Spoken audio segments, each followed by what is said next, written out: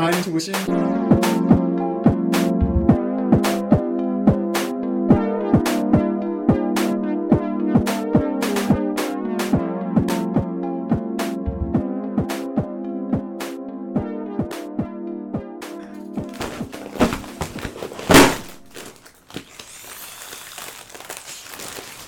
I'm your host, Jeremy, and this is episode 65 of Flying Intuition. I'm here with Tanner Judd, and we're about to pop some helium. I gotta get some water. Shout out my roommate Alex for giving me the balloons. Here, if you want to buy. I got some. Yeah, Cool. So how you doing? Doing pretty good, man. How are you? Good, man. Big Saturday morning. Just had my last day at work yesterday. Yeah, I know. We're sad to see you go. Pretty legit. Yeah. Moving on to big boy things in life, though. Oh, yeah. Yeah. So we're excited for you. I'm excited for you. Yeah. What did you say you were up to last night? Just chilling out. Sat outside. Enjoyed the nice, slightly nice weather. It's quite humid, but I don't know. I don't do much. I just try to enjoy my weekends and relax when I can. I keep busy during the week, so. Because you're recently married, right? Yeah. That's like... Yeah. I think out of everyone I brought on, I think you were like the most recent, like newlywed. Yep, I got married to my wife October 9th of 2022. So, yeah, 1 year anniversary already coming up. But, yeah, so it was really exciting to have that. And, you know, we'd been dating each other since senior year of high school. So it was awesome experience. And great all around.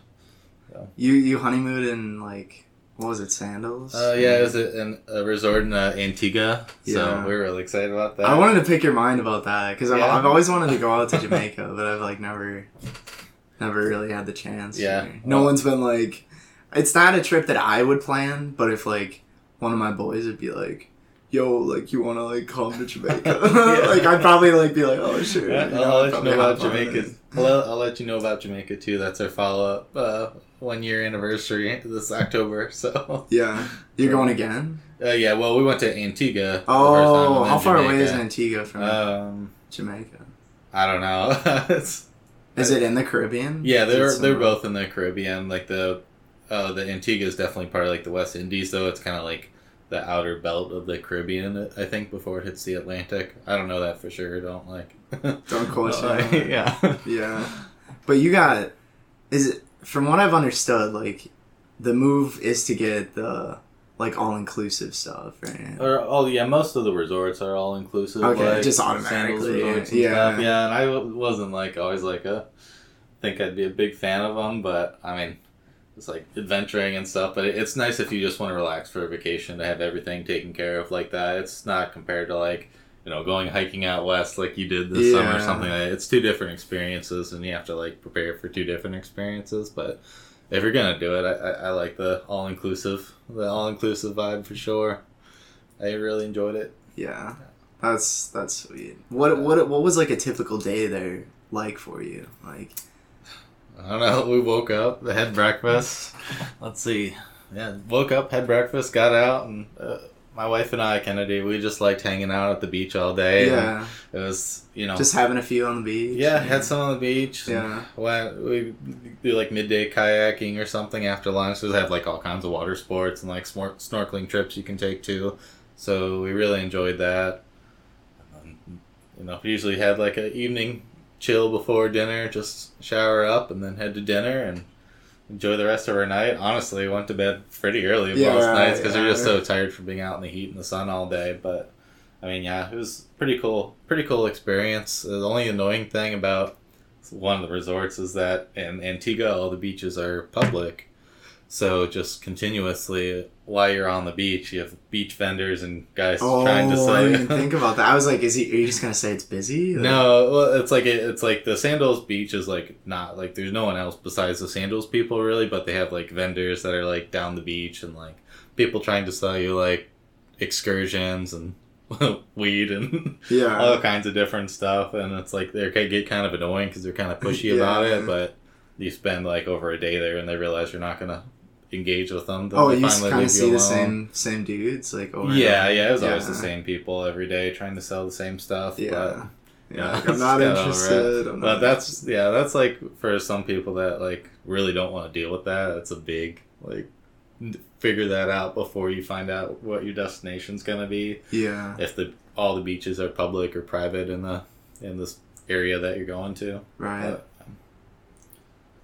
yeah, I mean, it sounded like, well, just for context for everyone listening, like, you did this like at the start of your PhD, right? Yeah, it was like the best time to fit it in. And so it's kind of like trying to relax and also worry about like getting ready to present for a conference and finish writing up my data and doing all my lab analyses. So I wish it could have been a more ideal time, but I mean, it only gets busier. I think, no matter what. For sure. I think I went out with my uncle last night for some drinks, and that's like a motto he always lives by. It's like people sometimes tell him like, "Oh, I wanted like go on this trip, but like it'll probably like I'll do it in like a few years." And he always challenges the people and is like, "Why not now? Like why does it have to be in a few years?"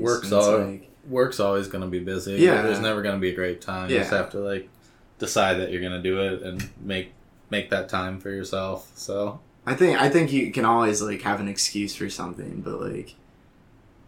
Yeah, unless you're giving your defense like that week, I feel like there's obviously big events where you're like, I'm not gonna do it like this week, but in the grand scheme of a year, I feel like there's a couple weeks in there where you could like, you could do it, you know, like just for sure. Save up the vacation and like get your butt to like where you want to go, you know. Yeah, and it gets hard, especially when you get older into a job or whatever you're doing. Yeah. It's like it's hard to like compartmentalize everything and like let go of it for a week or two or however long you're gone to be like, I'm not going to worry about work.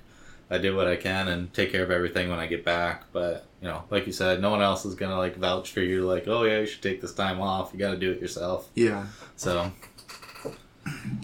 Well, yeah, I guess like thinking about it now, what I kind of wanted to do is just like, I guess I don't know if I've ever really done an episode like this, but kind of just like walk through like the big steps in your life. Yeah. So like. Absolutely. Like you were like born and like grew up in Ohio, right? Yeah, like, for sure. Was it close to Cleveland? Like where is it at? About 20 minutes south of Cleveland, a little suburb area. So it's a little town called Bedford, Ohio. Yeah. So, yeah. And then you chose to go to West Virginia for undergrad then? Yep, I was between University of Kentucky or West Virginia University. Okay, so you were thinking about going to Kentucky. I wanted to do, my brother went to University of Kentucky as well. So that was kind of part of the convincing reasons, but... Solid basketball. Yes, for sure. Yeah. So it's like either one of those knew was going to have Kentucky, obviously. Far superior to this point still, but... Like academically or basketball? Basketball-wise, yeah. I was like, I don't really know about academics. Yeah. Sure. But both of them had mining engineering, which I originally wanted to get into, and like... Mining engineering? Yeah, like building mines, like making sure they're safe I and did stable. not know that. Yeah, so I was really interested in engineering. I took like a pre-engineering course in high school that really made me interested in it, and then I like got to orientation the summer before I was about to start. It's like, yeah, it'll be about 5-6 years because of your math. It was like, well, I kind of suck at math. Catch up on some math. So. Yeah, I was like gonna have to take a lot of extra courses and stuff, and it was gonna. That really doesn't seem appealing to me, and I know I'm not that great at math, but I don't know. At least I had that realization before I got into classes and stuff, I think, was ideal. That's what held me back, too. For a while, I was considering majoring in chemistry, and I took math. I took Calc 1 here my freshman year in the fall, and, like, I barely scraped by with a B. Like, still to this day, when I look back at all my classes I've taken, like, that's one of the hardest classes, for me, personally, that I've taken, because... Every day, after lecture, I'd go right to a tutor and be like, how do I do this? Because the lectures are just... I'm a strong believer, like, math should not be taught in a lecture space setting. It just doesn't work. Like, no, it works better.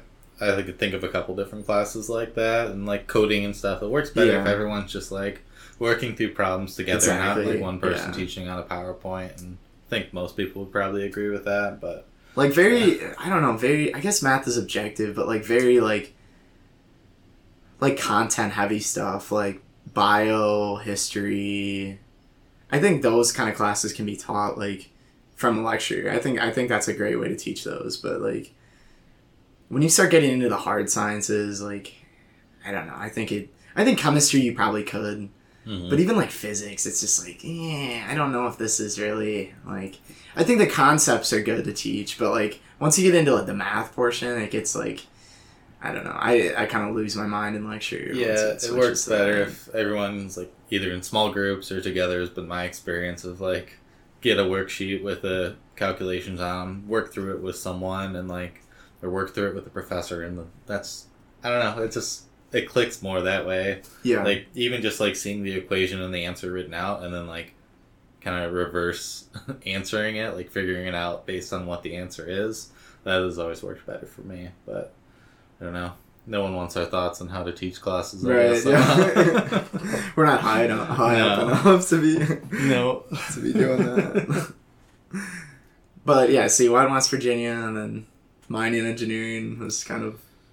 Yeah, that wasn't a reality. It wasn't going to work out, and I just didn't want to spend that long. I still feel that way. It's like, I want to get done with all this as quickly as possible. And here I am on, year 6 or 7 of my post-high school education. Yeah. But, so I decided that I was going to get into forestry and natural resources. That interested me at West Virginia, and it also, bonus, had reciprocity. A reciprocity with agreement with Ohio. Yeah, so it was like they're not even touching each other, right? Barely, like right at the top. They do? Yeah, okay. Yeah, like barely. Yeah. They basically want to draw as many people from Ohio as possible. Yeah. West Virginia has trouble getting students even to this day. Right. Like, the levels that they need anyways. So I mean, the state infrastructure in general really isn't like great. Yeah, it's struggling a lot right now. But so it was kind of a bonus that it was in-state tuition as well. On top of a smaller scholarship that they offered me, and it's like, okay, this seems like the right choice. This is interesting to me. And then about 1 or 2 semesters in, I took my first plant and soil sciences class. So it was very general. Talked environmental science, talked agriculture, forestry, like conventional agriculture, and like more regenerative agriculture, and talked about the issues that we're facing, and that kind of hooked me right there to like get into like into plant and soil sciences and agricultural sciences in specific. Is like that's where I could see having a purpose and see having a career. So that really got me excited, that course, and I switched into the agroecology program at West Virginia University, and that's where I started taking classes really all related to soil science, and kind of got exposed to all that, and that's where I met Zac and worked as an undergraduate in his lab at West Virginia University. That's such a full circle moment. Yeah, that's so crazy to me. Zac, so me and Tanner like work together in the same lab, and Zac is like our boss, and yeah, so like you're his student now as a grad student, but then like for like what was that, like 4 years ago or something? 3-4 years ago. Yeah, you were just like me, like an undergrad working for him at a different university, you know, like so pretty full circle moment there. Yeah, it really just tells you the power of like making connections and stuff, and you know, keeping in touch with everyone, and you know, it just happened by chance that a position here was available when I was looking, of course. But it made a difference to me and to Zac that we both knew each other, because it was still in the middle of COVID, I guess, at the time, and they weren't doing like visits to universities and stuff like that, so I didn't really have wouldn't have had a chance to meet anyone in person or see the lab. So I knew I could kind of trust Zac, and I think Zac kind of felt he could trust me as a graduate student. So the power of connections is very important, especially as you get into college and beyond that. Yeah. So, yeah. I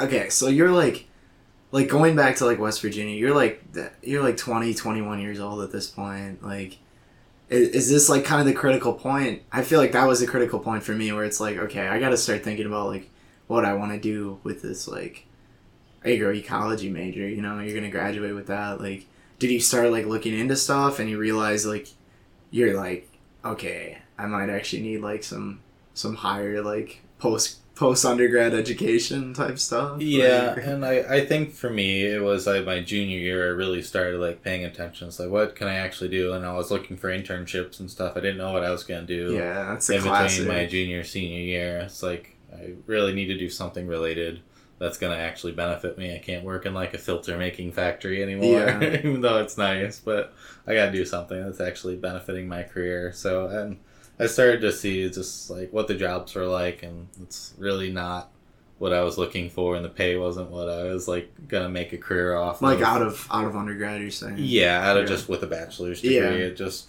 like, what did it mostly entail? Like from your knowledge, I guess. It really felt like you're basically like working as like a technician in like private labs or private companies or even government positions, or with the USDA, I think the National Resources Conservation, something like that. NRCS is the acronym, but like all the jobs are like out in the middle of nowhere, Montana or something like that, doing things for $15-20 an hour on an hourly wage out of a bachelor's degree. And that just, I wasn't going to have the freedom to do what I wanted. I was going to do what someone told me to do. And I mean, if I started to realize that I thought back to that plant and soil sciences class and thought a lot about the issues that I had learned about in agriculture and, how we're going to solve these issues and what can be done.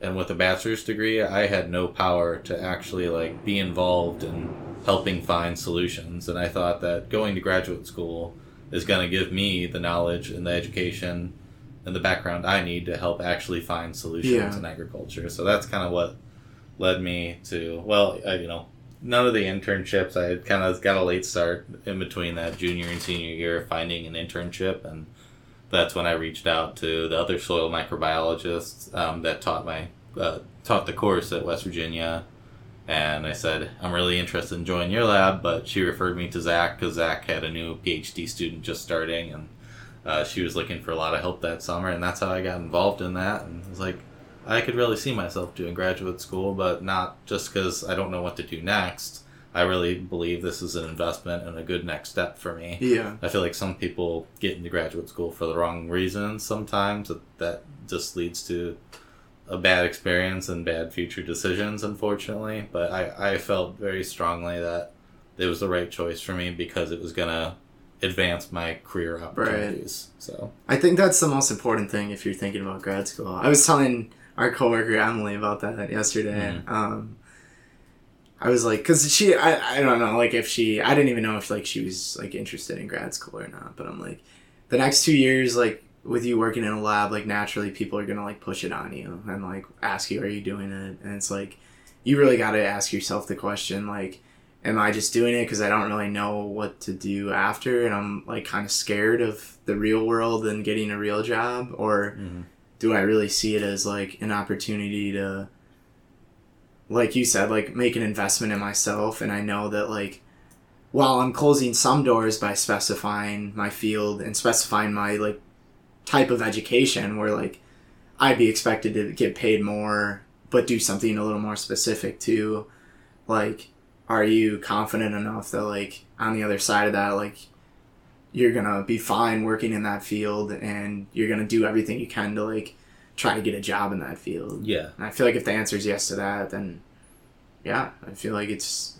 definitely useful then, Yeah. Absolutely. And you enjoy it is the most important part. Like, yeah, you have to enjoy it. You can get away with it, so you can like fake your way through a master's if you absolutely need to. I feel like, but no way you can do that through a PhD. And like once you start that, you really gotta finish it, or it's it's like gotta follow through on stuff. So, but yeah, I think the most important thing that helped me out in deciding what I wanted to do next was that classes were important, but getting involved in, I got involved in the Plant and Soil Sciences Club, and I forget, it was the Agroecology Club, and getting involved in the lab really helped me, push me to make those decisions, and surrounded me with people that were going to help me make those decisions, or at least give me the right advice that I needed to succeed. So that was one of the most important things I think my advisor at West Virginia told me was, if Emmy told this to her class one day, is if you just take classes during your undergraduate education at here at West Virginia or any university for that matter, you are probably only getting less than half of your actual educational experience. It's really just a waste of your time and money to just take classes if that's all you're doing for 4 years. That's a ballsy thing to say, but I think there's definitely some truth in that. No, I think especially in like environmental and a lot of like STEM fields, that's probably definitely true. Maybe in other fields it's not. But that's how you make connections. That's how you meet people, because whatever you're in, it's going to be a competitive job market, and you want to find ways to stand out as well. So getting involved is the best thing you can do for yourself. Yeah, that's something that my friends are like. A lot of my friends who aren't like going on to grad school or anything, like they're struggling with that and it's like, it's kind of how you look at it. I would have liked to, like, if I was gonna go into a job like right after undergrad, like a real job, I think like leading up to that, like even junior year, like I would have went to career fairs and I would have like tried to build connections with some of these companies I might be interested in, because a lot of my friends like ended up like cold calling or like cold submitting applications, and it's like, I don't care if you're like Albert Einstein, like majority of time, like those like a lot of those like resumes are never gonna even get looked at. And you're just gonna get dropped. No. So it's like, but if all it takes is like having that one person on the inside, or you like, I don't even like my roommate from freshman year, we met up and got Chipotle a couple weeks ago, and he's like, even like after I apply for a job, I like to like reach out to like the HR person on LinkedIn and be like, kind of talk with them and be like, can I set up a meeting before I submit this application? Just so like they at least know your name then, even Absolutely. That like helps a lot. Yes. And I think there's a lot to be said for that. Like I think a lot of students have the misconception like out of college that I have this piece of paper, you pay me, like I'm going to get a job automatically. And it just doesn't always translate like that. And especially now, as much as everyone pushes, go to college and, get your bachelor's degree and go get a job. And everyone's pushing that, and the value of your degree is really just getting less and less, it feels like, over the years. And that's what I kind of sensed as well. I was like, I'm going to have to stand out, and I'm going to have to better myself more than just a bachelor's degree, because it just seems to mean less and less the way they're pushing college. And that's another thing that I wish I kind of would have knew in high school. That, I mean, I don't know if it would have changed my career path, but it's like, I wish I would have known that there's another option to make a good career and a good living besides just going to college, like technical schools and vocational schools. Yeah. Like, no one wanted to talk about that. They just I'm it's interesting that you had the same like experience as me with that. Like it just seemed like it was always like 4 year, and then like they'd be like, oh, and there's also like tech, but like no one wants to do that. It's just like why shouldn't they all be advertised equally? I think. And it's definitely like work, like it's probably a lot more physically demanding in a lot of those jobs, but they're important jobs. You're never going to be a non-essential employee. Yeah. Referencing especially like the start of the pandemic, to get it labeled non-essential kind of sucks. But it's like, if you do that kind of stuff, like make sure you're actually essential. What you're doing matters. Yeah. So. Yeah, I didn't even think about it like that. But yeah, I feel like the three main doors out of high school, and I'm at least a big believer in like, dude, you got to do something out of high school. Like, if you want to take a gap year, like, sure, take a gap year. But like, I think you gotta like, you can't just end it at high school. No. Like for education, I don't personally believe. Yeah, and the friends I knew that did take gap years, you have to be motivated to get back into it. Yeah, because then you get complacent. It's easy to just like, I'll get to it eventually, and it's kind of back to like, if you don't do it now, you're never going to do it. Exactly. You got to push yourself to do it. So, yeah. I feel like the three main doors that I can think of are like college. I mean, I'm not going to count gap year, but like a 4-year, a 2-year, like at a tech, or I even think I think for a lot of people like the military route's honestly a good option, because you get paid really well, and you get the GI Bill after? Yeah. Depending on how many years you work, I think. And depending on the setup, they do pay for your college education. Yeah, exactly. To commit to so many years of service. That ends up like, it's kind of like a longer term investment than I think like a college degree in a way, but it ends up like, if you play your cards right, I think it it could honestly end up working out better for you than a 4-year in a lot of ways, because you'll save money. You'll get like a cool experience of like working for the military, and and then you still get like your 4-year at the end of the day, you know. Yeah, absolutely. So that's trying to like, you don't have to have everything figured out like out of high school. I mean that's also the thing. Like, it's society expects you to have it figured out at 18, and it's like there's just no way. It's just not a reality. Like, you can get away with switching your major. It's like after, you know, sophomore, junior year, you really have to start having an idea of that. Right. Like, otherwise, you're gonna lose money at this point. It's not like, I was talking to my uncle about that too. Like, if you switch junior, senior year, like, it's not like $2,000-$3,000 like how it was back when like my parents grew up. Like, it's like I don't want to call it a mistake, but it's like, it could be upwards of like 40,000 gone, you know, because you couldn't figure out what you wanted to do, and it's like, just makes the decision that much more, like, I think, like, just a lot more pressure on you to really determine that. Absolutely. You know, like, when the money's that much when it comes to that. Just, but, yeah, I don't know. That's the other thing I wanted to bring up. With the value of the bachelor's degrees, like, going down, like you said, like, or at least it seems like it is, like, do you think, I think I've talked about this on the podcast a couple times, but I like to hear, like, what people have to say. Like, do you think, like, even, I don't know, now or, like, as we go on, like, there's going to be more and more, like, graduate level degree holders? I think we're already seeing that, I feel like. I feel like, you know, in a way, to me, I don't feel like I'm in competition with anyone in like my like graduate student cohort or even our lab, for like everyone has like different goals and different types of jobs that they're trying to achieve. But in general, there's a lot of PhD opportunities out there. There's a lot of PhD students, it feels like, and maybe I feel biased because I've been around it and, you know, in academics for the past 6-7 years, but it's like, if you really have to make yourself stand out, even with a PhD.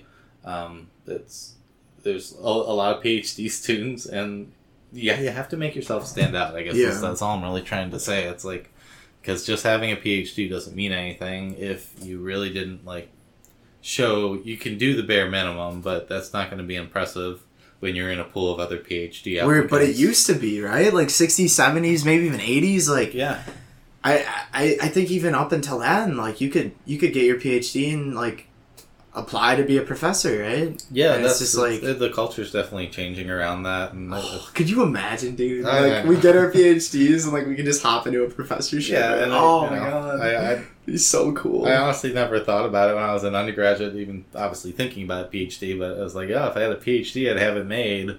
And now I'm like coming to the realization, it's like I'm still really gonna have to. Not that I didn't plan on working hard anyways, but like really make myself stand out in a pool of other PhD applicants for these types of positions. They're very, very competitive. And what the department head, when I was at Oklahoma State University, had told me, sorry getting ahead of your timeline, but he said, you know, getting a master's degree opens a lot of doors for you, but starting into a PhD closes a lot of doors, honestly. And that's, I can see that reflected in the type of jobs that are available, and that's honestly the truth, that you're really closing a lot of doors. You become overqualified, or people wonder that's why what you're I was trying to touch at. Yeah. Mm-hmm. So, I don't know. It's I think the culture is definitely changing around like what the value of any degree, graduate or undergraduate is. So. That's what I was going to bring up, because it seems like I think everyone's starting to see that now. Like, you can no longer just, whatever your degree is, CS,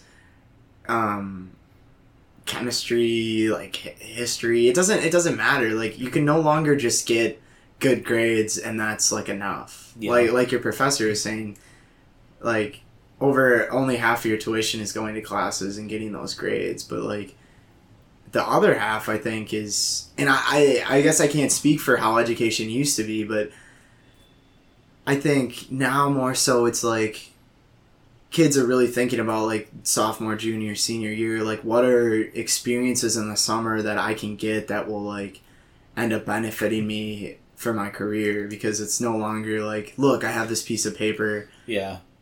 You need me because I have it, you know. It's more so like, okay, yeah, we know like 20 other people have that piece of paper, but why should we choose you over them? Like, and it's those like experiences and like you said, all those different things that I think like are gonna like set you apart, but it makes it for such a harder experience in undergrad. Like you kind of always have to be thinking about like, what's next? Like, what can I do to like, I don't want to say like get ahead of everyone, but like kind of differentiate yourself from like the rest of the pool. Yeah, for sure. I've known a lot of people that because they've started doing internships their second, third year of undergraduate degrees, that's what ultimately gets them into a full-time job after they graduate. Yeah. And like, just, it's a big benefit to them. So get out there and do something else. You can't just sit and take classes, bottom line. I think you used to. I genuinely think you used to, and you could be okay, but it's come to the point where you can't. And I feel bad for people that like,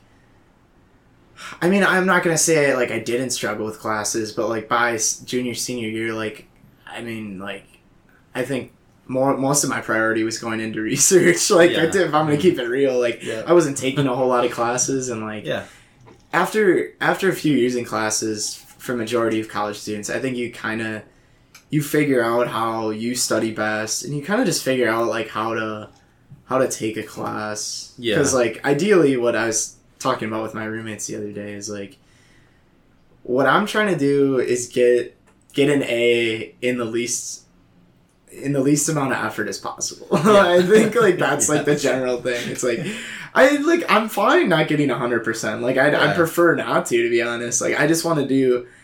I want to keep as much of my time for other things as I can, but like invest just enough to be like, yes, I got like 93.01 in the class. Like I must have been doing it right, you know. Like just like and that's kind of how I see it. But no, I think even more so, like a PhD used to be like, you get like back in the day, like it was like you get your PhD and like you can go whatever direction you want, you know, like there was no like, oh, like what, like I guarantee when I started like interviewing for jobs after my PhD, it's like, okay, so what was your project on? And then they're gonna be like, you know, oh, like what else did you do? And it's like, what do you mean what else? Like that takes up a large amount of my time. But it's like I have a feeling that that's just going to be the reality of it. Yeah, no, they want to see what else you did.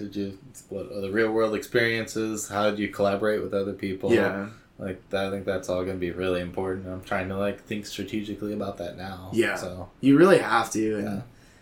And I think hopping into a PhD for me, like, out of undergrad, I'm like, I know there's things that, like, I'm not going to address just because I don't have that experience, but I'm trying to, like, do my best, like you said, to, like, plan stuff out and, like, because it is like, I don't know, I think we talked about this, but it is the start of my career. I see it as. I mean, I don't see undergrad as like the start of your career, but I think a PhD in a lot of ways would be like the first year on like in like a real world job. Like you're kind of connecting with others, like forming your little connections and like trying to figure all that out while also like doing a project that you find is like super super interesting and cool. Yeah. It's a lot more planning than undergrad. Absolutely, yeah. Is what I'm not realizing. Anywhere. It's like my family always asks me like, "Oh, how are classes going?" It's like I might take one or two classes here. Like I don't do classes anymore. It's very different from undergraduate. And I don't know if you got this, but like even last night with my uncle, like it was like, it's getting to the point where I'm so like I'm getting so high in like the education spectrum that like, you know, all my family knows what an undergrad degree entails, but now that they're like having to sit me down and be like, okay, like what the hell are you doing? Because like not in like a way like you shouldn't be doing this, but they just want to like know. So when they're talking to people, like what is your grandson, what is your nephew doing? Like they have like something to say, because like I don't think a lot of people understand what grad school is, and it's like and it's easy to like be like, oh, you're just one of those elitists now. Yeah, I think a lot of people bias it that way too. Yeah. And I think, you know, in a large way, I feel like grad school kind of gets a bad rap, honestly. Like I think to the general public. in that sense, it's kind of deserving. It's like realize that people are on their own little bubble, their own little world, and like academia especially, it seems like, and everyone better holier than thou type of attitude sometimes, and it's kind of warranted how people think of that, and although it's kind of stereotypical, but it's true in some sense. There are some of those people out there, though. Yeah, but sure. There's a lot of people that just work normal jobs too, and in my field, agricultural soil science firm, probably gonna be headed as like a crop advisor, like making nutrient management recommendations in the future. Hopefully, it's really down to earth jobs working with farmers and producers, and a lot of different small areas and rural areas of the U.S. or whatever state I'm in. It's very down to earth type of jobs that PhD people do sometimes. Yeah. So it's not always academia, and that's kind of what I'm exploring now to figure out. And I know we've talked about this before, so yeah. But yeah. Yeah, and I guess like getting back to West Virginia, like, do you remember the moment where you're like, okay, I think I might just send a master's degree, just see what I can come up with, and like hopefully hear back from some of these programs, and like, yeah, like, do you remember the moment? Like, was that like senior year for you, or when was that? I think it was the first summer I worked in the lab as an undergraduate student. Okay. It was like, what was that, junior year? Like going into senior year? Yeah, going into senior year, and then I was like, okay, I think I'd like to try my own project out, but I see what goes on, and like I kind of see how it goes, and you kind of have as an undergraduate. For me, I was like, especially my first year, I was like, I could never do graduate school. I'm not smart enough to do that, or kind of had that feeling about it. It's like they were like some super smart, like miraculous people that are graduate students, and it's not always the case. Yeah. And it's like you got to know graduate students and see what it was really about, and that's when I was like, okay, I think this could be a good decision for me, on top of seeing what like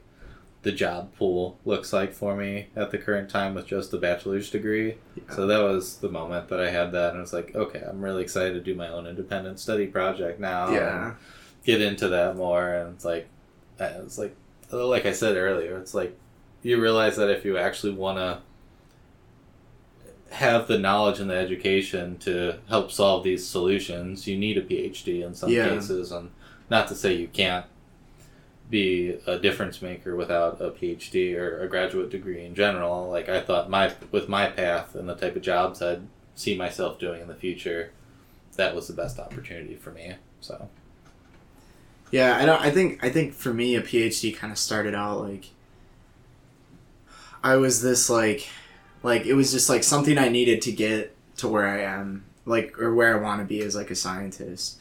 But now like the more I like kind of look at it, and the more I'm like gearing up to go into it, it's like more so like, it's like I was talking about it in Brooke's episode too. It's like it's almost like you're unlocking like a new way of thinking kind of thing. Like you're learning how to become an independent thinker, and I think that's something that undergrad just doesn't teach you at all. No, like and it's unfortunate because I think it's a really like cool skill to have. Yeah. And I don't think by any means like that's the only way to teach that. Like is through a PhD. I think you could learn that, and I think even for some example, I think like my dad is like really good at that. Like he, in ways like,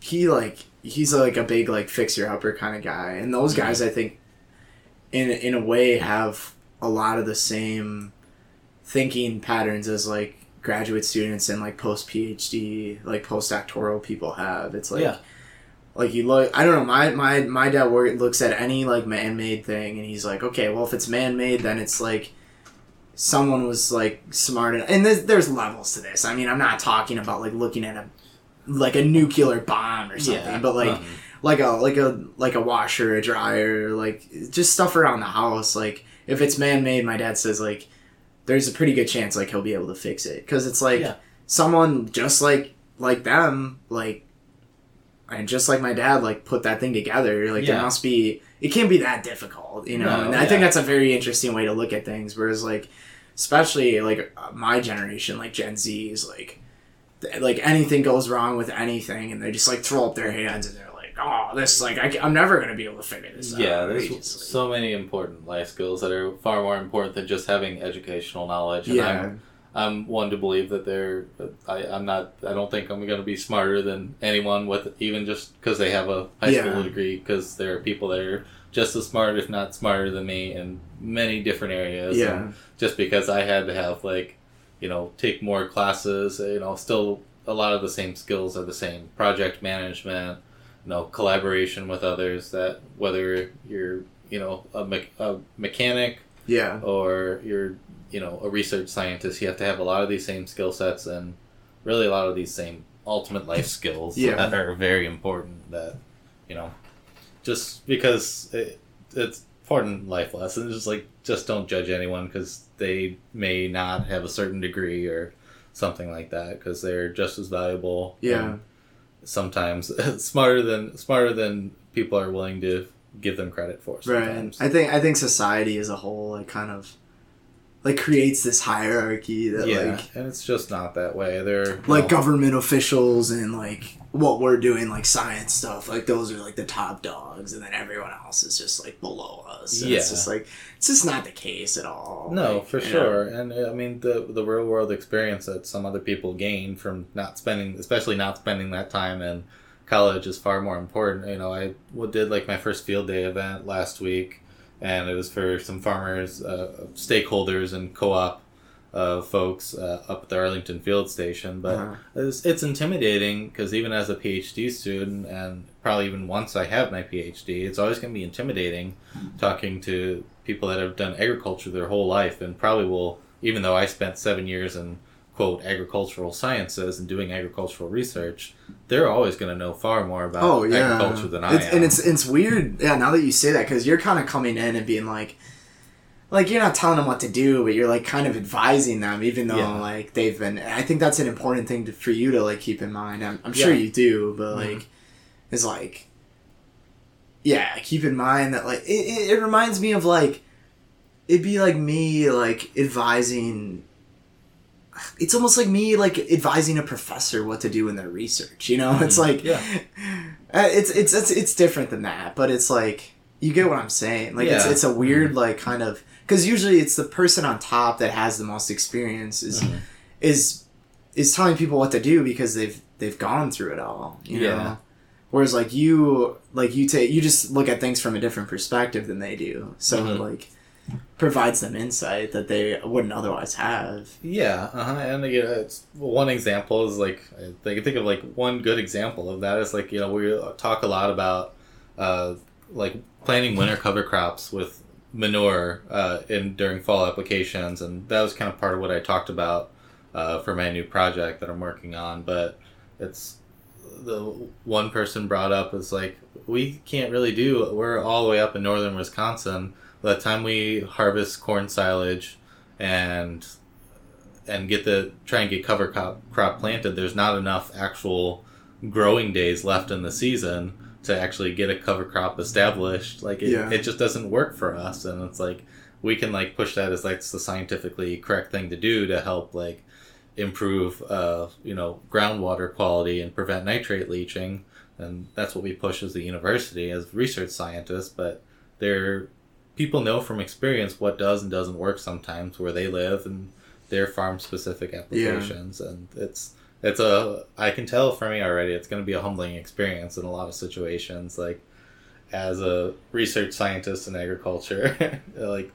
But it's interesting. So I do look forward to it. But yeah, it's always never go in there thinking that you know it all is the most important lesson that I've seen so far. And we'll just have to gain more experience on.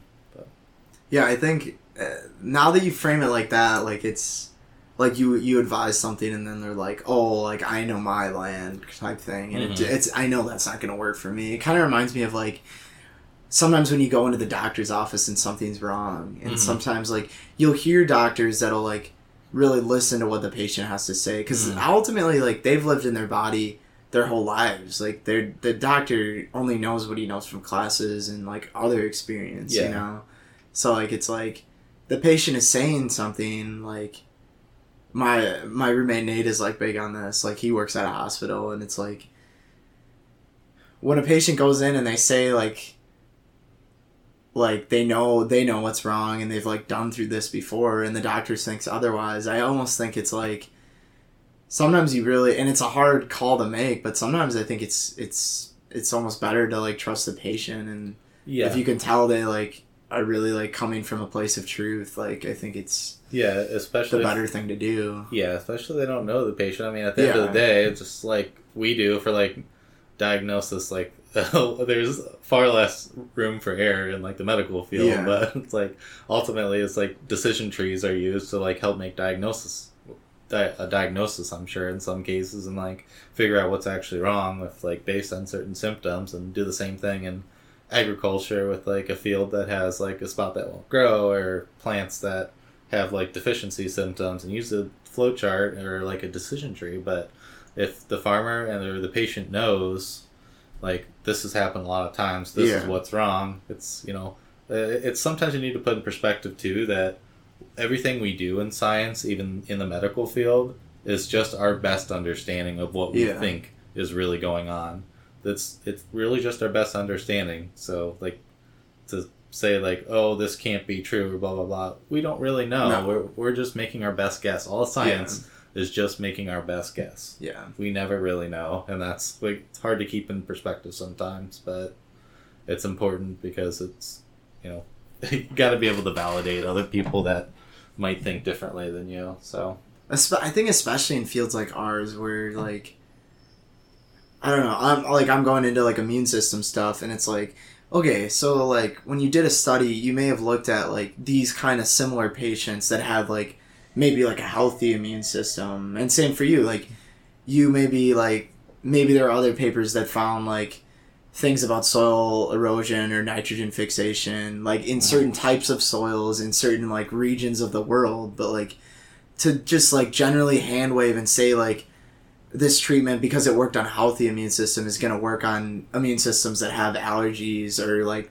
deficiencies, or for you like it's going to work in all these different climates and different settings, is just, it's not, you can't hand wave there. And I think that's like something that like, I think that's why science moves at such a slow rate, is because there's all these different exceptions and controls that have to be made, that like while you can gather these conclusions under one setting, like there's no guarantees it's going to work as an umbrella throughout like no exceptions, like any sort of environment or is going to apply for that. Exactly.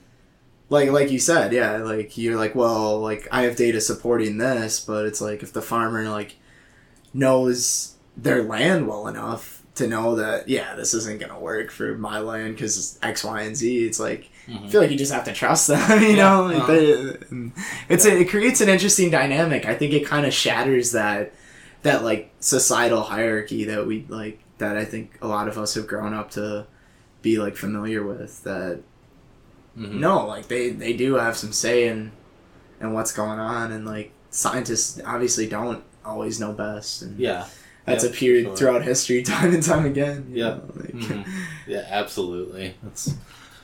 It seems to repeat itself far too often that we see those types of instances, but just gotta be humble, as like don't think you know it all as any type of scientist. But unfortunately I see that it's part of what gives like PhDs the bad rep sometimes, is that know-it-all mentality, and just you can't be that way because no one does know it all. We know so little about any given like scientific field. We really all know so little about it. If we put it into perspective, we think we know a lot, but we don't. So big offshoot there, but I think like I guess getting back to the timeline here as we progress, like so you're finishing up undergrad, and then you decided to just go like apply for master's just out of undergrad. Is that how it worked? Okay, correct. And like what other schools were you looking at? I at the time I had only had like my only research experience was basically like starting at the end of my junior year into my senior year. Yeah. And because COVID hit around your senior year? That was like February, and I had kind of really started applying like maybe fall of 2019 for graduate opportunities, like It's late fall. Such bad timing. Yeah, It's terrible. it worked out. It was, literally I got my acceptance like February of 2020. Oh, okay. So, and, well, that's nice. Like, I signed it, and then like everything shut down, and yeah, literally a month later. Glad that I knew what I was doing next, and had that, like everyone else had put a pause on their, graduate school applications and their interview processes. So it was very fortunate that took place, and I just knew what I was going to do next, starting in August of 2020. So. But that move was to Oklahoma State University in the Department of Plant and Soil Sciences. So what was it just Oklahoma State, or were you looking at other ones too? I think I had applied to a couple, and they didn't have funding for me, or I just wasn't competitive enough at the time that I was, a best master's candidate, which I understood. I just, I didn't have experience, especially research experience, that probably a lot of other of the applicants would have applying for master's degree, like being in a lab as an undergraduate for 2 or 3 years before applying to master's or any graduate school. Like it's going to outweigh someone that has limited experience. Yeah. So I was fortunate. Even if they do have better grades than you, I don't think that really matters. So, I was fortunate that I did have the experience that I had to like get into graduate school, and, Dr. Andrea Yelling at Oklahoma State had given me that opportunity to come on as a master's student, and glad I did it. Glad it worked out. Yeah.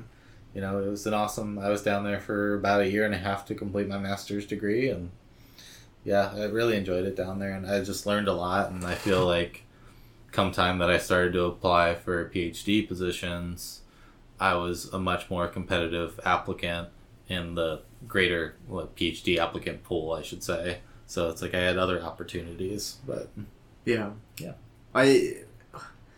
So like my biggest question, I can't believe I've known you for this long. I've never asked it, but like looking at this story, like you're like 22 at West Virginia, like why the hell Oklahoma? Like how did you like set your eyes on that? Like, so I feel like Oklahoma, especially for like a 22-year-old, just isn't like a very popular spot to like just be like, okay, like I'm gonna pick up and just head out to Oklahoma. Yeah, like it's just like what did your family think of that? Like I was like So I thought like Oklahoma State, like I knew like I wanted a program that I was gonna like get more experience with like agricultural sciences, and they have a very large like agricultural extension program there, and that was like if I can like even if I'm not in the extension, I can gain experience from that and make those connections, and that's what I valued. But with my age, and I went out there with my now wife at the time, and it's like we don't really have anything else holding us back, and it's only 2 years. Why not give it a try and see what we think of it? And,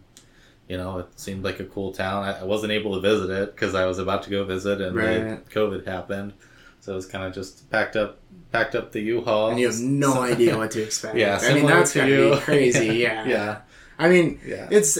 I think it's even different for me because I've been to Denver a couple times. Well, I was about to say, similar to you, except you've actually been there before. You're like pulling up images on like you got your Getty images or whatever. It's no like idea what to expect. Didn't know anyone, so I was very fortunate to have my wife to come along with me, and it's like have someone there with me when I didn't know anyone else was important. But I made a lot of good friendships there, and it was. I'd happily go back to live in Stillwater. I really enjoyed being in Oklahoma. Yeah. So I felt at home there. So.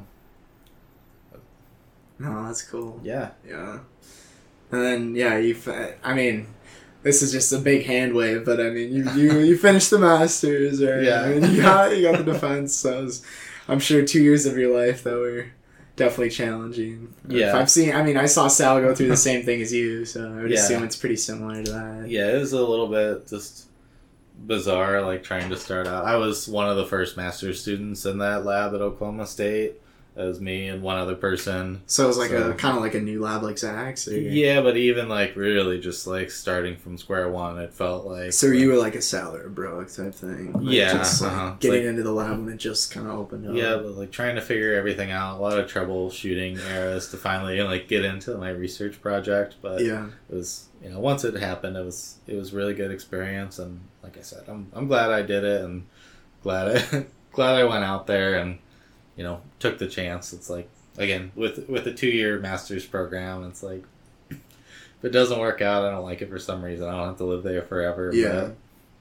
But, I knew that was my best opportunity to get a master's degree. And once I, had the opportunity to have a master's degree, I could put myself in a much better position to whether I just wanted to go straight into a job or a Ph.D. I was going to be in a much better position, so. Did you know at that point, what you wanted to do there? I think I kind of knew. It was like, let me figure this out as a graduate student, because I know it's seeing what a graduate student does as an undergraduate is very different than being a graduate student. Yeah.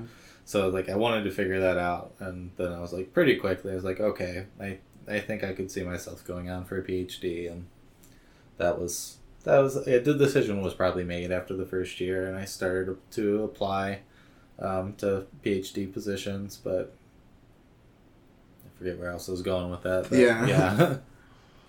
And then ultimately ended up at Wisco. Yeah. Yep. I think I had 3 interviews I was in the middle of, and ended up deciding coming up here to UW-Madison, and I thought that was just really going to be the best opportunity to kind of climb the ladder as far as like universities and educational opportunities in general. I thought were going to be best here for me. So because UW is one of the best for soil science, right? Yeah, they're labeled as one of the best, and it's still one of the only soil science programs left in the that haven't been combined with plant sciences or an agronomy program. Okay. So that's part of what makes it so special too, is that it's one of the only actual soil sciences, one of the oldest and one of the only ones left. That's just soil science by itself. Yeah. But yeah. No, that's very cool. Yeah, I think just looking at the story, I think how is that going through living going alongside with your wife that whole time? Because I think that's a lot to ask from her, honestly. Yeah, it is. To just pack up things because you guys were dating all throughout college too, right? Yep. Mm-hmm. That's nuts, man. So did she go to West Virginia? No, she went to a school about 20 minutes south of there to complete her degree. But so we were close enough to each other. Yeah, that's not even long distance. But yeah, that's the first 2 years we did, because she had to be in Columbus and took her basic courses at a college in Columbus, Ohio. Okay, yeah, that's where her family was, and then went to Fairmont State University in West Virginia. Finally, the first 2 years were a little rough, but the second 2 were a little easier, a little better that way. It wasn't long distance. Finally, it kind of sucked the first 2 years, but yeah, it was a lot of conversations trying to figure out. It's are we sure we want to do this? And this is a big decision, but I'm glad that we did it together. And I think we knew at that point that we wanted to get married too, which it's no doubt in our minds about that. Even in undergrad, you kind of knew that? I think later on, at that point, we'd already been together for 5 years. Yeah. So it was very clear to us that it's just about making the time right. Because honestly, it's, not to get sidetracked, but it's less about not that we wanted to deciding whether or not to get married, that we waited until this year, but it's just a matter of we knew the type of wedding that we wanted to have, and we wanted to be able to not have to get just a courthouse wedding and call it that. Yeah, it's we knew what we wanted though, and we knew that we wanted each other. But yeah, it was a big sacrifice on her end the past 3 years, and then the next 3 years to stick with me as I do this. But she's super supportive of me, and on days that I'm ready to call it quits and just go get a job, she's nope, you're gonna stick this out, and I'm very appreciative of that. So yeah, that's awesome. Yeah. My uncle was saying yesterday, he's you're single right now and stuff, and you got your aspirations really high, and I like that. But a lot of people in our family, in the past, once they meet someone, they get kind kind of gets slapped in the face, and like it kind of like I mean, it just becomes like naturally such a big part of your life. And my uncle was like jokingly saying like, yeah, you can just close that. He was just jokingly saying, he was like, yeah, like you're thinking PhD now, but maybe like you meet a girl those first couple of years and like maybe that turns into like a master's or something. I'm like, whoa, let's hold your horses in. But like I understand that. I understood what he was saying. Yeah. It's like I've seen that happen time and time again with my friends where like they have all these huge goals and then they like meet someone and it just things change and compromises need to be made. Yeah. I mean, I understand it. But it's cool to hear that, like, Kennedy has been, like, very, like, supportive of you and your journey and all that. Absolutely. It would be very hard to do it without her, so very, very, very fortunate and glad to have her along for the ride. In this little part of our life it seems frustrating at times now to, like, go through graduate school, but we see that there's a bigger picture than just these next couple of years and the past few years, so you gotta be willing to see that and have someone that's willing to see that with you. I think that's a big thing you've taught me as going into grad school. It's like yes, it's important, I think, to always take things day by day, but I think grad students like to take it almost too day by day, and they like kind of forget the bigger picture as to why they started. And I think it's important to remind yourself, like, even in undergrad, like, for a while, I forgot, like, you get so locked in and just, like, the next thing on your plate that, like, you forget the reason why you're even there. And it's, like, I think especially for grad school, it's important to remember, like, like, this is only temporary, and I'm doing this to get from point A to point B, you know? Like, that's what this is, and it's just, like, I don't know. I think it's like it's up in your face, but if you can like pull it back, and like you said, it seems like you do that on a regular basis. It's like it's almost refreshing and rejuvenating in ways. And for me, it's like it's all got to have a purpose. Otherwise, it's not worth it. It's like, what are the end products? It's like I got to take it like day to day on the projects that I'm on. But it's like, okay, so the end product is a chapter of my dissertation, or like a publication that I need, and like that's why I'm doing it. That's why it's worth it, because that's one step to one of the couple steps I need to get done with this. So very important to keep the perspective there. Otherwise, you're just kind of feel like in an endless cycle. Right. When did you and your wife like first like move in with each other? Was that in Oklahoma? Yeah. Yeah. Okay. We had I mean, that's a big decision too, right? Yeah, it's like we got to spend so much time with each other in West Virginia that it's like we felt comfortable with that. But it was a big, big decision still, for sure. That's I don't know. Like, we felt pretty confident about it. Like, we didn't have any doubts or anything like that. But yeah, it's like there's nowhere else to go. We're both in Oklahoma. Family is 16 hours away, so it was a little bit, I think, nerve-wracking for both of us, but like we both like trusted each other and felt confident with each other, and it was never like super like, oh my god, what am I doing? Right. So. Yeah, that's cool to hear that, how that worked out. I think my roommate's kind of going through that right now. Like I'm moving in with my roommate now, and then his girlfriend, and they've never lived together, and I think if they're listening to this will be kind of funny, but I think I've been telling my other roommate Alex that I think I honestly think like me being there is kind of ideal for them, because maybe you could speak to this too, but like there's only so much predictability with living with someone, like until it's one of those things like you don't actually know what a grad student life entails until you actually live it, type thing. I think it's the same with like living with someone. Like you can imagine it only to so much, and you're like, well, I don't actually, it's like way different when you're actually in it. But like I think it's good that I'm kind of gonna be with them for at least the first year, because it's like I feel like I'll be kind of this sort of like intermediary where like, I don't know, maybe like it's hard for me to explain, but kind of just to like break the ice and make it like more like it's not fully just them, like they're still like aware that my presence is there, and because of that, it changes their moods a little bit, and it's not just like everything is just about them, they think a little more differently than just if it was just them. That makes right, sense. For sure. Because like it would be like even like if me and you were like hanging out and we're having a couple beers, like you invite me over to your place or something, and like your wife is there, like that interaction between us three is gonna look vastly different than compared to like just you and Kennedy like alone. So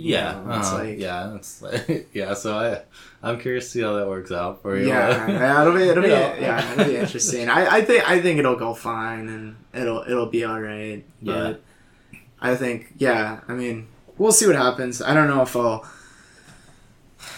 if I'll end up living with them like in year 2 or anything. I'm still like, obviously I haven't even moved in yet, so I don't really know. It'll be a little mediator, couples counselor. I think at least for this year, you see, and if they seem to be doing all right, I think think I move on and maybe live with some friends or something that I find down there. But, I know. You think you want to keep living with friends and stuff through graduate school, or want to try and get out on your own, or that's also dependent on because honestly, like the more I think about it, the more, because this will be the most like independent I think I've ever been in my life, because the past years, like I've had 3 or 4 roommates the past couple of years. Even freshman year I had 1 roommate, so it's always like there's someone there, and every year besides this year I guess I've had a shared room.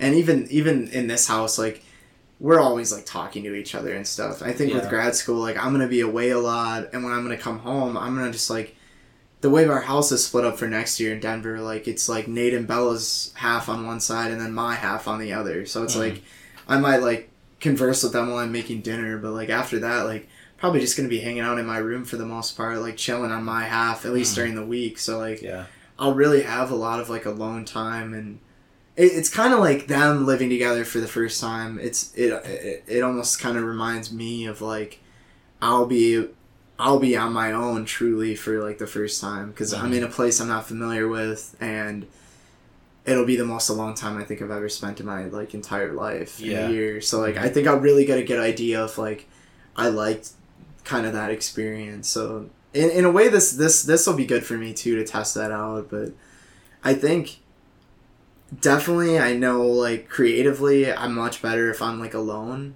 and I think a PhD like to a large extent takes a lot of creative thinking and problem solving.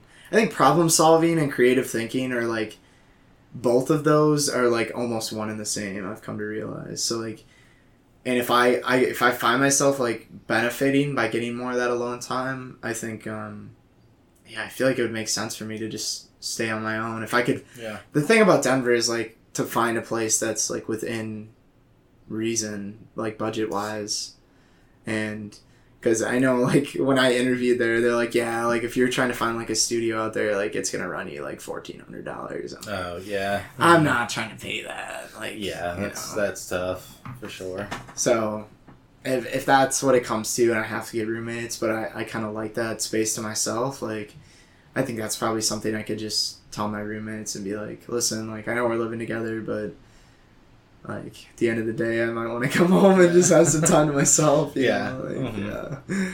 I think that's dependent though. I'm a pretty extroverted person, but like with anyone, like after a certain point you kind of get just burnt out, and like I've learned to cherish when I'm just like kind of in my own head and thinking about things. It's kind of like just relaxing in a way. Yeah, there's a lot of peace that goes with that. Just being able to like, some people can't handle being by themselves. And that's there's other people like that too. I think my roommate Alex is really like that. He struggles like just sitting down with his thoughts, and I mean I'm not just singling out Alex. I think that's a lot of people that have that. Yeah.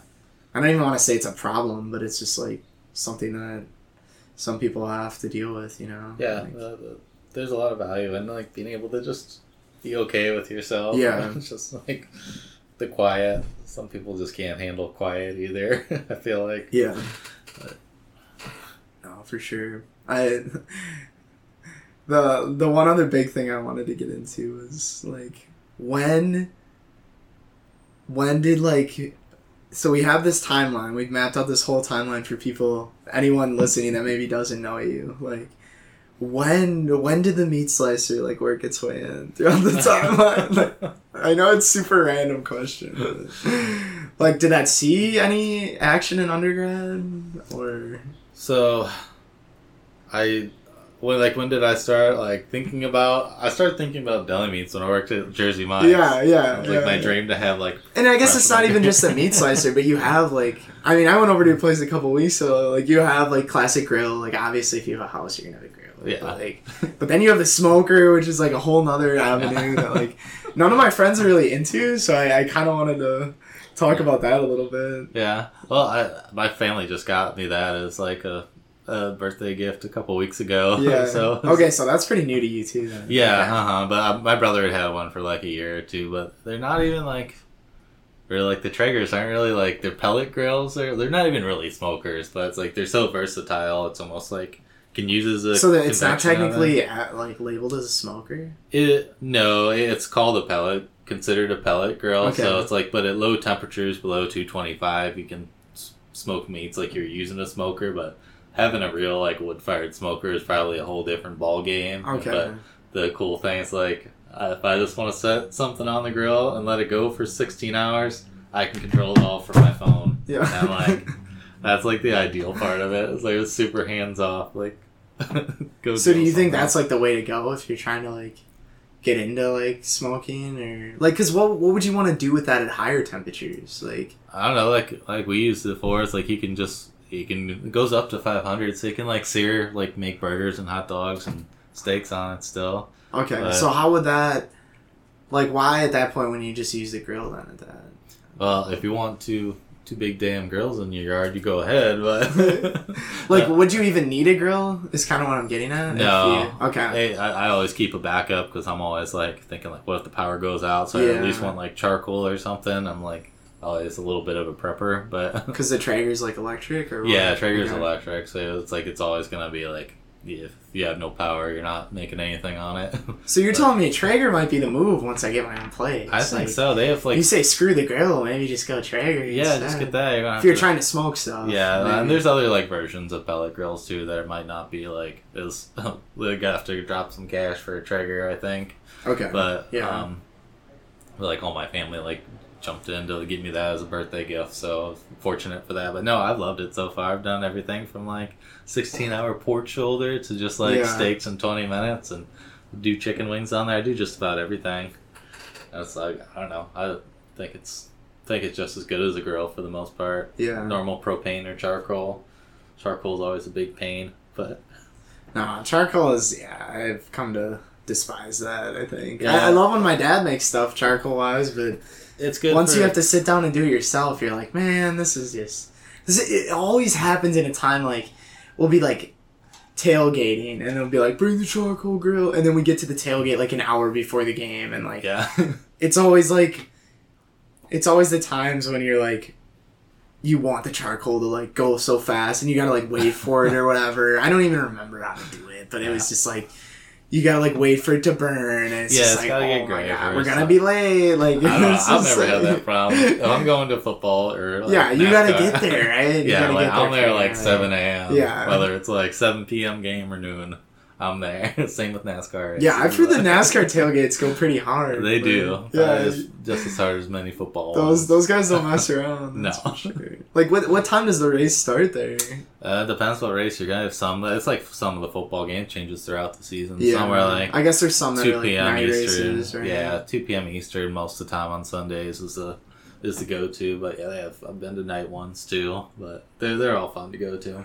So are you out in the parking lot at like 8 a.m. or what are we? Yeah, my brother and I always got into it. I'd take my wife, my father-in-law. My dad likes to go to them sometimes. We've gone with everyone, but yeah, we're out there early and we get after it. So I just enjoy the day. There's always a lot to do. There's always like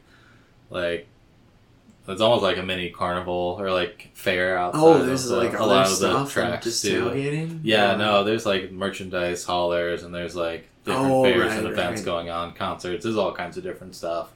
I'm fine just sitting in front of a grill with a couple beers Yeah. for a couple hours, but everyone's different. So there's something to do for everyone, though, I feel like. But same with a lot of different football games. I don't know how they are here. I got to get to one this year, but... Yeah, you do. But, yeah. They're great, man. I'm excited for it. Yeah. Yeah, I was gonna ask you something. I can't remember what it was. Something about tailgating. Oh, have you ever been on, like, the inside of the track before? I have, yeah. One a couple years ago. My brother's buddies, and I came along as well, and a couple other people. My wife was there. We tailgated at Kentucky Speedway, or we camped inside the track. You can tailgate in the inside? Well, you camp inside. Like, if you're What? camping, like, for, like, there's typically 2 or 3 races at a track on a weekend for the different series. But, yeah, at a lot of the bigger tracks, at least, like, a mile or larger, there's camping on the inside, too. So that's where the biggest parties are. I don't know if you've ever seen, like, videos, especially, like, Talladega Speedway. I mean, those are, like, the diehard people, right? No, like, not. I mean, some people don't even care. You don't have to care about NASCAR to go to a NASCAR race. Yeah, I guess. Especially if you like camping and, like, being outdoors and stuff. There's always something else to do. It's like a lot of people just go for, like, camping and hanging out with friends. But it's awesome that like, pretty much all the tracks have campsites, though, as well. So it's like a big party event for a lot of people to go, and some people just take their trailers or their campers, like, to follow the Cup Series around the country all year long. I'm sure they're retired or have a lot of money, but like, that would be the life for me. Like, between doing that and, like, tailgating football games, camping at those, a lot of fun. But just going back to that, What are there any prospects on your list that you're trying to, like, go to next? Because now you're in a different, as far as races go, so you're kind of in a different location. Yeah, you were bummed about Road America, right? Yeah, I still want to go to that because I'd see, like, IndyCar there or something like that. They still race there. I want to go to Michigan. I know your dad said your dad. Oh yeah, my dad there a lot. Michigan. That's a fun track. Yeah. That's a big camping experience inside the track, especially. Like, it's cool. It's just to, like, be there. Like, it's kind of, you have to like the noise as well, because, like, practice is going on all day long and stuff, and the race is super loud inside. But I want to go there. I want to go to Road America. I want to see something at, like, the Milwaukee Mile at the fairgrounds. So they have you should go to the State Fair is also really cool. Yeah, I'm super. You park in the Milwaukee Mile to, like, go to the State Fair. Oh, is that where you park? I was wondering, because, like, the area, we were looking at it just last night, actually. It's like the fairgrounds looks kind of small, but it's like I'd have to believe that it's actually kind of a big fair. It's like the Wisconsin State Fair. It's pretty big. Yeah, okay. They have, like, a lot of, like, and maybe other fairs have this too, but they're very, very big on, like, they'll have, like, horse competitions where, like, what was, like, I don't know anything about horse competitions, but, like not like horse racing, but more like horse, like, grooming and stuff. Like, it's similar to, like, a dog show, but for horses, at least to my knowledge. And then they have, like, best cows, so they'll bring, like, a bunch of cows and they'll pick out the best ones. And you can, 4-H stuff. Yeah, you can, like, pet the cows, and, like, they just have a lot of livestock there in general, which I thought was, like, pretty cool. Yeah. But yeah, and then they have their typical fair activities. Like, obviously, you got to get the cream puff if you go there. Yeah. It's like what Wisconsin State Fair is kind of known for. Yeah. But yeah, it's a fun time. Yeah. Is that where you're from in Oshkosh? They have a state, or a county fair, I should say? Yeah, they have the Winnebago County Fair. Yeah. That's, nowhere near State Fair levels. No. We have some petting zoos, and of course, like, we got the zipper there, if you know what the zipper is. No, like, what's a zipper? That's, like, the classic, like, county fair ride. I don't know if that's just in Wisconsin or what, but it's like this. No. They call it the zipper. It's this weird ride that, like, it looks like a kind of like this weird, like, oval shape, and there's, like, carts all around it, and you're in this, like, little cart that you sit down in, and then, like, so what happens is, like, it's very hard to explain, but there's a circle on an angle like this, and all these carts are on it, and then the carts are, like, on a, like, conveyor belt, so then they'll, like, whip around this circle. Oh, yeah. And then, like, you're constantly, like, flipping in circles, and I like, back in the day I could do it, but now, like, I've noticed my mind is just, like, I get, like, motion sick on those a lot, so, like, I think I'd probably throw up if I went on that now. But it's like, that was always like when you were growing up, like the ride that was like, oh my, like, are you going to go on it? Like, because it was like, it looked kind of scary at first, you know? Yeah, I don't know. Don't have a ton to say about the county fair in Winnebago, I think. We have like demolition derbies. That was probably like the highlight. Oh, yeah. Dudes just like crashing I know, cars those are into fun to each go other. to. Yeah. My wife like, really wants to see you. Yeah, whichever car like dies first, like loses. Yeah, really, really funny. Yeah, that made me think you said Winnebago. I was like so surprised when I moved to Wisconsin, like how many like major brands that like I grew up with, just like not like super intimately, but it's like all these different brands that like, just like our household names are from Wisconsin. Like there's a lot of cool stuff from Wisconsin. There is like agricultural products and like Winnebago campers, Harley Davidson. Oh yeah. Like all these companies that like I didn't know there's so much stuff from Wisconsin. Yeah. Like all I thought of was cows and milk, but yeah, that's cool. I'm glad you've like begun to appreciate that, because that's kind of how I look at it. Like, and I don't know if I guess you've lived in a couple states. Like, is it like that for those like Ohio, like West Virginia? Like, do you see that just as much, or like I feel like there's big companies like in Ohio and stuff, but like I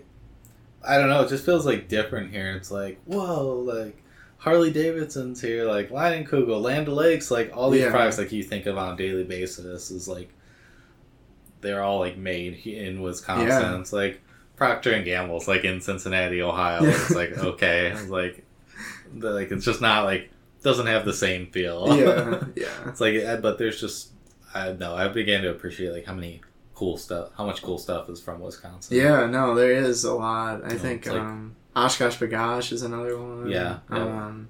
Miller Beer. Yeah, especially PBR. Yeah, I mean a lot of the beers from Wisco. Yeah, there's it's kind of like a double-edged sword being in Wisconsin for alcohol, because you get all the really good products, but oh man, I don't know. It's just the drinking culture here is just ridiculous.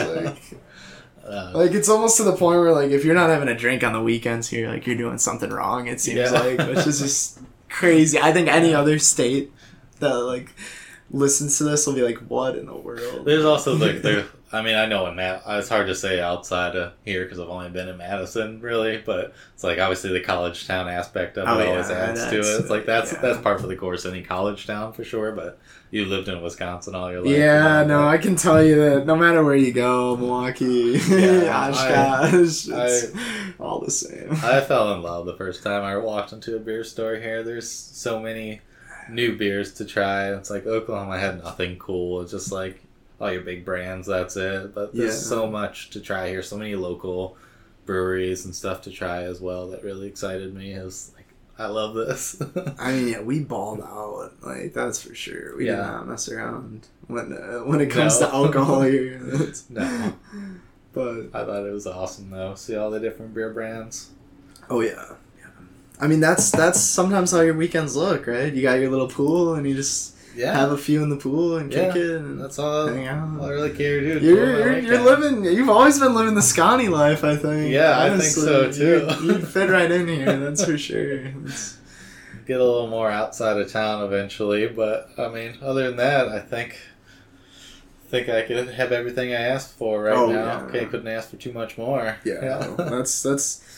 Yeah, Scotties live pretty simple, that's for sure. As long as they got some alcohol in the fridge. Guess you have to do it. Just deal with it. It's pretty depressing in the wintertime, I'll say that much. I mean, I'm used to it from Ohio, but so I don't want to live that way anymore after I'm done. Yeah, it doesn't get talked about a lot, but yeah, that's definitely the rough part of the year. You kind of just blip that out of your mind if you can. I try to appreciate it, but it's like, oh, it's snowing again. Time to whip out the boots. You know, it's just kind of how it goes. Yeah. But, yeah, I mean, I guess like wrapping things up here. Like, is there anything else you want to bring up or mention in your last few minutes on the pod? I don't think so. I've enjoyed doing this with you. Like I mentioned to you a couple weeks ago, I know you got those hot new T-shirts that just came out. Those are pretty awesome. Yeah. But Like I said, I hope you take my recommendation at some point. Get some koozies on the list too. Yeah. Get some promotional koozies going out there. Oh my gosh. I gotta tell this story. When I went over to Tanner's place a couple of weeks ago and we're like having a couple beers, just hanging out, and you're like, "You want a koozie?" I'm like, "I can't say no to a koozie." I was like, I thought you were gonna pull out like 5 or 6 like different ones. My dad has like 5 or 6. And man pulls out this little like I don't even know like box of like I feel there must have been like 100 in there. I was just like, holy smokes. I usually have 100. It's the best. That every time I go to a football game or go visit a different destination or a race, I always grab it. I think that's better than a dumbass refrigerator magnet. Yeah, I know it's a hot take. Yeah, no, I don't even think that's a hot take. I love just collecting koozies everywhere I go. Well, at least a koozie has a purpose. Right? Yeah, it's like, what is a magnet? We're gonna do the refrigerator magnet. You're just gonna stare at it, and then have to take it off of your fridge every time you move. And it's just dusty as hell by the time you do. You know. Like. So no, I love collecting koozies, and we collect koozies and coffee cups just about everywhere we go. I feel like I didn't show you coffee cup collection. Oh gosh, but that must have been. That's kind of like my mom is just crazy about those. The cool little I don't know. I think it's the best way to like keep a memory between those two items. So that's how I ended up collecting.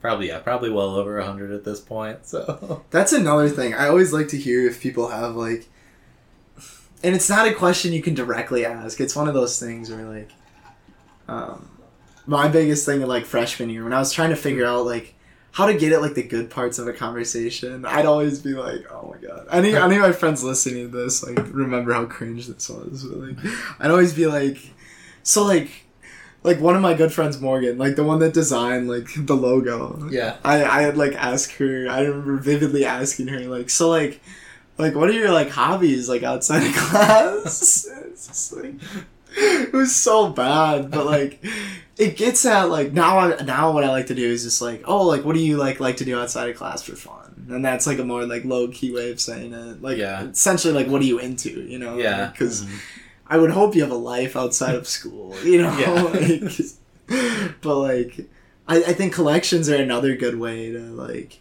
to go about it. I feel like everyone has a collection of something. Yeah, it's like something like they keep unique, like a way of keeping memories. Some people it's just pictures for some people. And that's okay, but that's like I always enjoy doing that. It's just a way of remembering where I've been, and you know all the good memories that went with it. So I'm not a big picture person. It's honestly my wife and I, we always just forget to take pictures everywhere we go. So like we always have that with us. So yeah. I feel like it's always nice to have like a I guess I'm kind of hyping up myself here because I'm usually this guy, but have someone in the friend group that like it's like, no, we should like get a quick like picture, and everyone like hates that person in the moment, but then like looking back even like a year later, they're like, yo, I remember like that was so cool. Now we have this to like look back at. Yeah, you appreciate it. No, I just roll my eyes when people want to take pictures all the time sometimes, but it's like no, you start to appreciate it later on, especially with like family when you're younger and you know, people move on and pass away and stuff like that. Not to get too serious, but it's like it's nice to have those pictures. No, it's like a fine line to toe. I think some people are like you have the Instagram people that are like at all times like we gotta get a picture. Yeah, but it's like stuff like yesterday when me and you got a picture. Like this is like the end of an era. You know, this is like important like monument. You know, like I think when it comes to stuff like that, I think it's a little bit different. Yeah, I definitely think that's like a good time to get a good picture. Absolutely. I agree. I think another good thing too is like to look at what outside of people's like general expenses, like what do they like to spend their money on? Because I think that can tell you a lot about like who someone is as a person. And again, that's not something you can directly ask, but like slowly, like even if you could get like a tour of someone's house or something like that, like you could kind of start to piece together like, oh, are they more artsy? Are they more into like collecting, or is it more like they're like there for like an experience, like trying to like go to concerts and stuff like that? Yeah. Like, I think that's a good way to like try to figure that stuff out. Yeah, I think so too. It's like be like tactical about it, but no, that makes sense. I'll be honest with you. I probably spend all of my money on like I love like cooking, so like trying to cook different types of meat and in different cuts. So I really just enjoy spending my money on that. I'll blow a paycheck on different types. Like, I like trying different things. Like, I struggle during the week. Like, we've talked about this, like, especially with, like, lunches. It's like, I like to innovate, like, do something more. I could have a turkey sandwich every day for the rest of my life. Yeah, But I like doing something more. I like kind of like bowling out on the weekends, just trying something new. Yeah. So that's how I spend it. No, I think that's a good way to go about it. I think, sorry to say it, Tanner, but I think the days of the turkey sandwich are going by the wayside for me. You sure? I think they'll be there in grad school, but I'm more so trying to like meal prep and like just like switching up for lunch, not like. Yeah. I mean, it's turkey sandwiches are easy to make and all. Yeah. It's good to. I'm sure I'll turn back to the OG days at some point. Yeah, you'll like get into like a couple of months of your Ph.D. and become demoralized enough. Yeah. And realize like I don't want meal prep anymore. Yeah, right. Yeah. It's got to get demoralized as quickly as possible. And you think I'll go back to the roots? Stick it out. Yeah. Yeah. I'm thinking like. At least going into it, I think Sundays is going to be my day when like I attempt to do all this meal prepping and like call up like my friends and family and stuff. And No. I think Sunday's a pretty good day to do that. Yeah, so. I try to always try to do that. Same deal. Yeah, we'll see if that ends up happening or what. You feel better like especially like I'm a morning person on the weekends. Like I want to get all the stuff out of my way so I can just relax. The rest of the day. Yeah, that's how I felt about this. Honestly, like I'm all ready for Monday morning. Yeah. What ends up happening is like usually the only time I can fit these in is like on a Sunday night. But like especially during the week, like I've looked back at some of those episodes and it's like I'm stressed out, like the guest is stressed out because we're both thinking about tomorrow, like going to classes and having all these deadlines. So like I might try to do it on like a set, like since I'm not gonna be like getting hammered every weekend anymore. Like like how it was in undergrad a lot of weekends. Like grad school is gonna be more so on the weekends. Like I'm gonna have a couple, but like on the weekends I've come to realize like this morning, like I liked waking up at 7:30. It's like I still have my Saturday morning instead of like staying up till 4 on Friday and then like sleeping until noon on Saturday. Yeah, you know? It's just, exactly. It's a bummer because Saturday is like a cool day, you know, to like do fun stuff. Yeah. Like, but yeah, I think that's a good way to wrap it up, and I'm glad you could come on, and hope you enjoyed. And yeah, absolutely. Glad we were able to fit in for your head off here. You're my last episode in Madison, so awesome. Well, it's a big honor. Been an honor. Yes, for sure. All right, I think we're all right. Well, this is